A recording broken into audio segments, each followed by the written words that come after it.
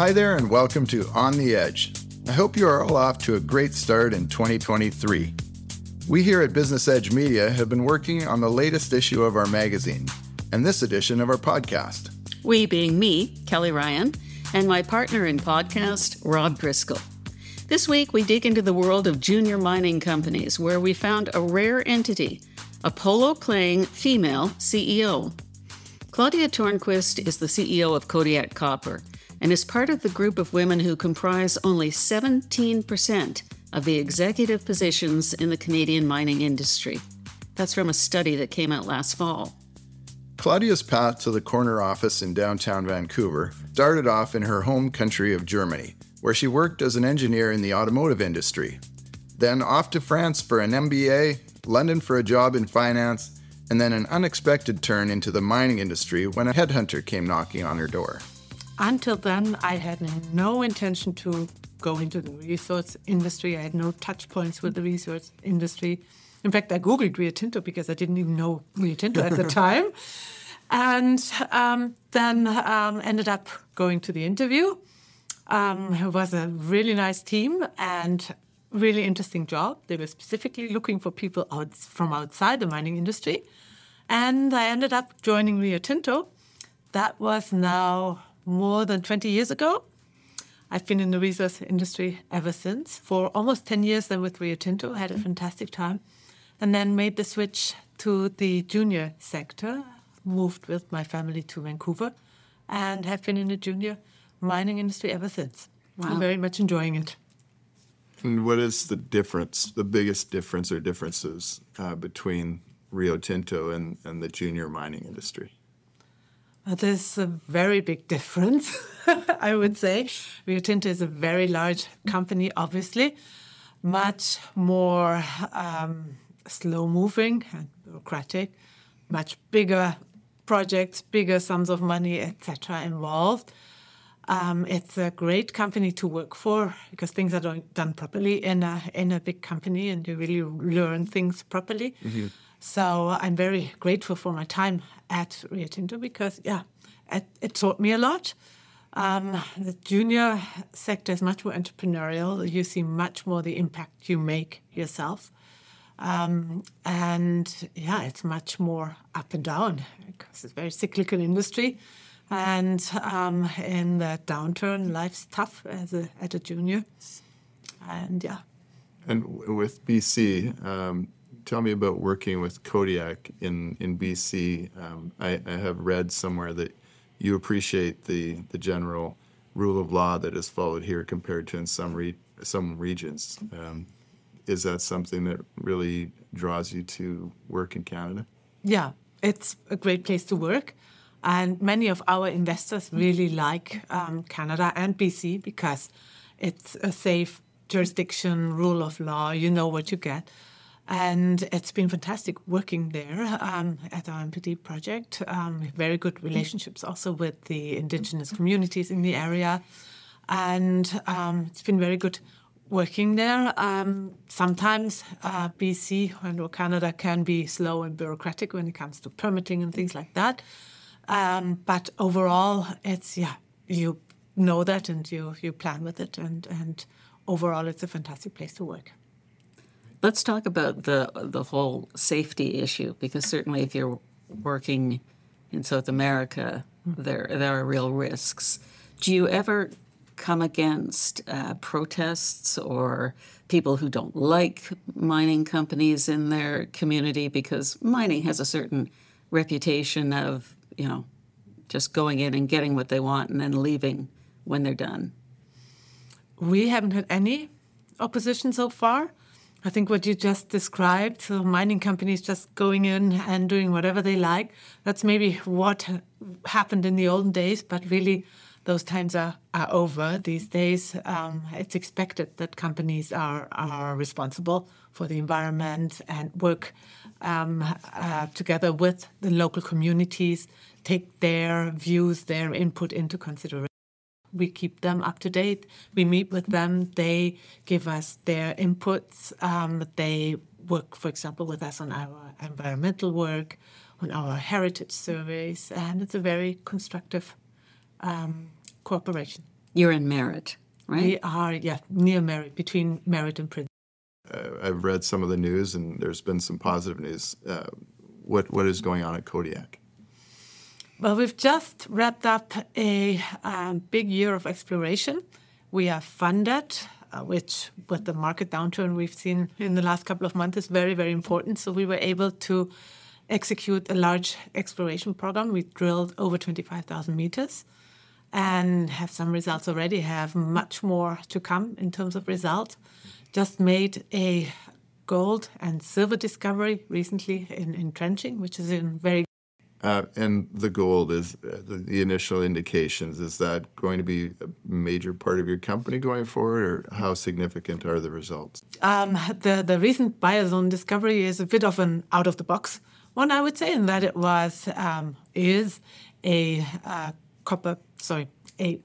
gold, silver, precious metals discovery. And in general, the MPD project is copper porphyry. That's what we've primarily drilled for so far, explored for.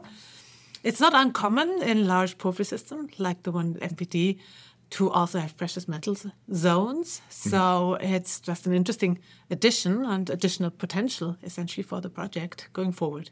The main focus is copper porphyry exploration, and certainly we have lots of targets for that next year to drill, and this new discovery just adds another target or another class of targets to our list of targets.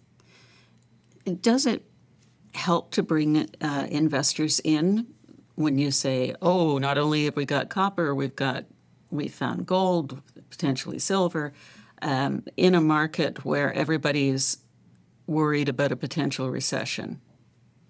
How do you make people spend their money? It certainly helps to make discoveries. I think that's what the excitement is in a junior mining company, and to be able to point to a discovery that gets excitement, gets interest, and whether it's copper, whether it's gold, it shows that we've been successful in our approach. We have a very systematic exploration approach, and last year we came up with the gate zone copper discovery, porphyry discovery, which we've since successfully expanded. And now the Spire gold discovery is a brand new addition and certainly an exciting development. Understand why copper is so significant in the direction of our economy and different industries. Well, copper and the demand for copper will be driven in large parts by the whole energy transition, green revolution. There's lots of demand already materializing and will be more so materializing over the next years and decades. This whole energy transition is a real global mega trend. And all the industry or technologies that underpin the green revolution, electrical cars, solar, wind, etc., they are all very copper intensive and use much more copper than the industries they replace. Say an electric car takes 3, 4, 5 times as much copper as a conventional car. And so we know there will be strong demand. And the opposite side of the medal, the supply side, in copper in particular, is very different in that there are just not many projects coming on. And the last 10 years have been very few copper discoveries, no major discoveries. And we know already now, because it takes 10 to 20 years to build a copper mine from discovery to when it produces, we know there won't be much coming on in the next couple of years. And on the other hand, we have, of course, a lot of demand. So, more copper needs to be found, and that's what we're doing with Kodiak. Great. Is there a plan to build up the drilling program and then possibly merge? Or be bought out? Is that something that's part of the business plan, or is it just to grow the company under the Kodiak banner? Well, our aim for the future is to add value at the drill bit. That's, I think, what we we can do best as a junior. And we certainly do more drilling, execute big drill programs next year, the year after, to make more discoveries and add value that way for our shareholders. Now, in the long term, so if you look around the world, the copper porphyry mines that are up and running, I don't think there's a single one that is run by the junior that originally made the discovery, because copper porphyries are big deposits and big mines that cost many hundreds of millions, if not billions, to build, and they're big companies. So for us, in the long term, the likely scenario is, if we keep having success, that eventually a major company will become interested. Great. How many female CEOs are there in the mining industry? Do you know? In Canada? I don't know the exact percentage, but it's a small minority. It's a very male-dominated industry, and yeah, almost all of the CEOs are male. And do you find challenges with that? Not really. At the end of the day, it's what you do and your work and your if you're doing good work, then yeah, that's what counts. And there might be, or might have been in the past, sort of glass ceilings or opportunities that people just didn't think of you as a woman. In the past, people would go to the people they knew, the other CEOs, and so the logical choice for many roles, for many opportunities would be men. And but I think that's really changing, and that lots of people want now a more diverse leadership, more diverse boards, more diverse companies. And I can certainly say from my experience over the last year or 2 or 3 that I've had as many opportunities come to me as never before. In particularly board roles, just lots of people are looking now specifically for women in leadership and board roles. So it's really, the tide is changing. I think that you naturally inspire young women just by doing what you're doing, by reaching the top level of management with a mining company and having success. That's inspirational to people. Do you find there's any extra pressure to be that inspirational leader, or do you find just focusing on it is the best way to go? I can't say that I'm thinking much about being extra inspirational. But it's great if girls or younger women get inspired by my work or other female CEOs' work. I think it would be great to have more women in the business. There's a lot of research that shows that diversity leads to better results, and diverse teams make better decisions. So yeah, it would be great to see more women coming into the industry. There are a lot more women geologists than there used to be, are there not? I don't know. Oh, okay. I honestly don't know. All right. Well, we won't ask you any more questions that you can't answer. You for when I was at university, I did not even know that you could study geology, because in Germany, geology is a non-event. There's not a single mine. And like I said before, I didn't know Rio Tinto when they first approached me. I worked for Rio Tinto for almost 10 years, and I was in England, so very often back in Germany. And in those 10 years, there were 3 people in Germany, like often people would ask me, so what are you doing? I would say, I work for Rio Tinto. And in this whole 10 years, there were 3 people who knew Rio Tinto. That tells you how much their mining is on people's mind in Germany. It's just non-event. Switching gears a little, you were instrumental in bringing polo back to Vancouver. Tell us about that. Well, polo is one of my big hobbies. In fact, our family hobby. My husband plays, my children play. We're a polo-playing family. And when we moved to Vancouver from London, UK, we planned to join the Vancouver Polo Club, and arrived here and found out there was no polo club, and so founded one. And for the first couple of years, the Vancouver Polo Club was my husband and I, 2 members. But since it has grown, and we're now the 2nd largest polo club in British Columbia, and a very active club. And yeah, it's great fun to play, and a really fantastic sport. Wonderful. I'm an athlete, but I've never played polo, and I don't know anything about it other than that horses are involved. Can you tell me what the greatest things about polo, what really gives you the joy? It's a very exciting sport. There's a lot of adrenaline, and it's very hard in that you have to ride, of course.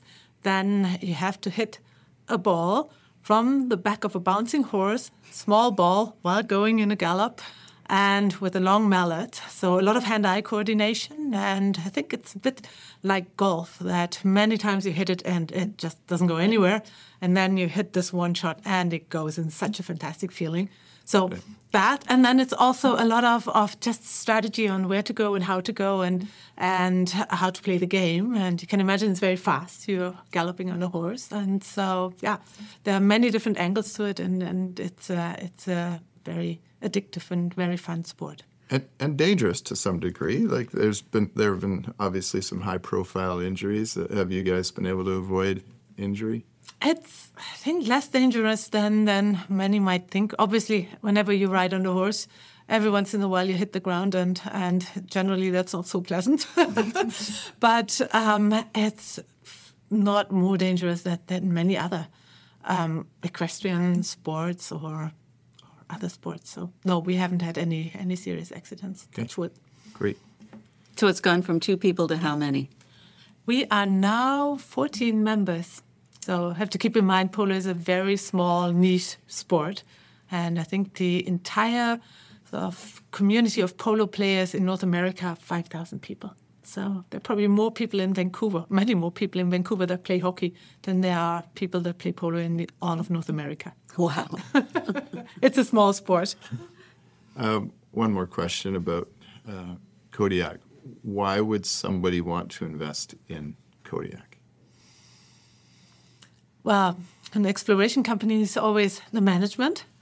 We have Chris Taylor, our founder, who's famous from his Great Bear success, one of the major gold discoveries in Canada in recent years, if not decades. And having him at the helm is obviously fantastic. And we have made a discovery and are fully funded, and have lots and lots of results coming, and much more drilling to come. So it's a very exciting sort of stage in the company's development. That's Claudia Tornquist, CEO of Kodiak Copper, which is based in Vancouver. So, Rob, can I get you on the back of a horse for a tryout for the Vancouver Polo Club? Not a chance. Horses go up when I'm coming down, and the only reason I was able to have any children was because I did not ride horses as a teenager. Okay. Don't want to be a horse's ass? I might have already achieved that status. Okay. We're going to keep bringing you our interviews with some of the country's most compelling business leaders as the weeks go on. You can also go online to check out Business Edge News Magazine at businessedgemedia.ca.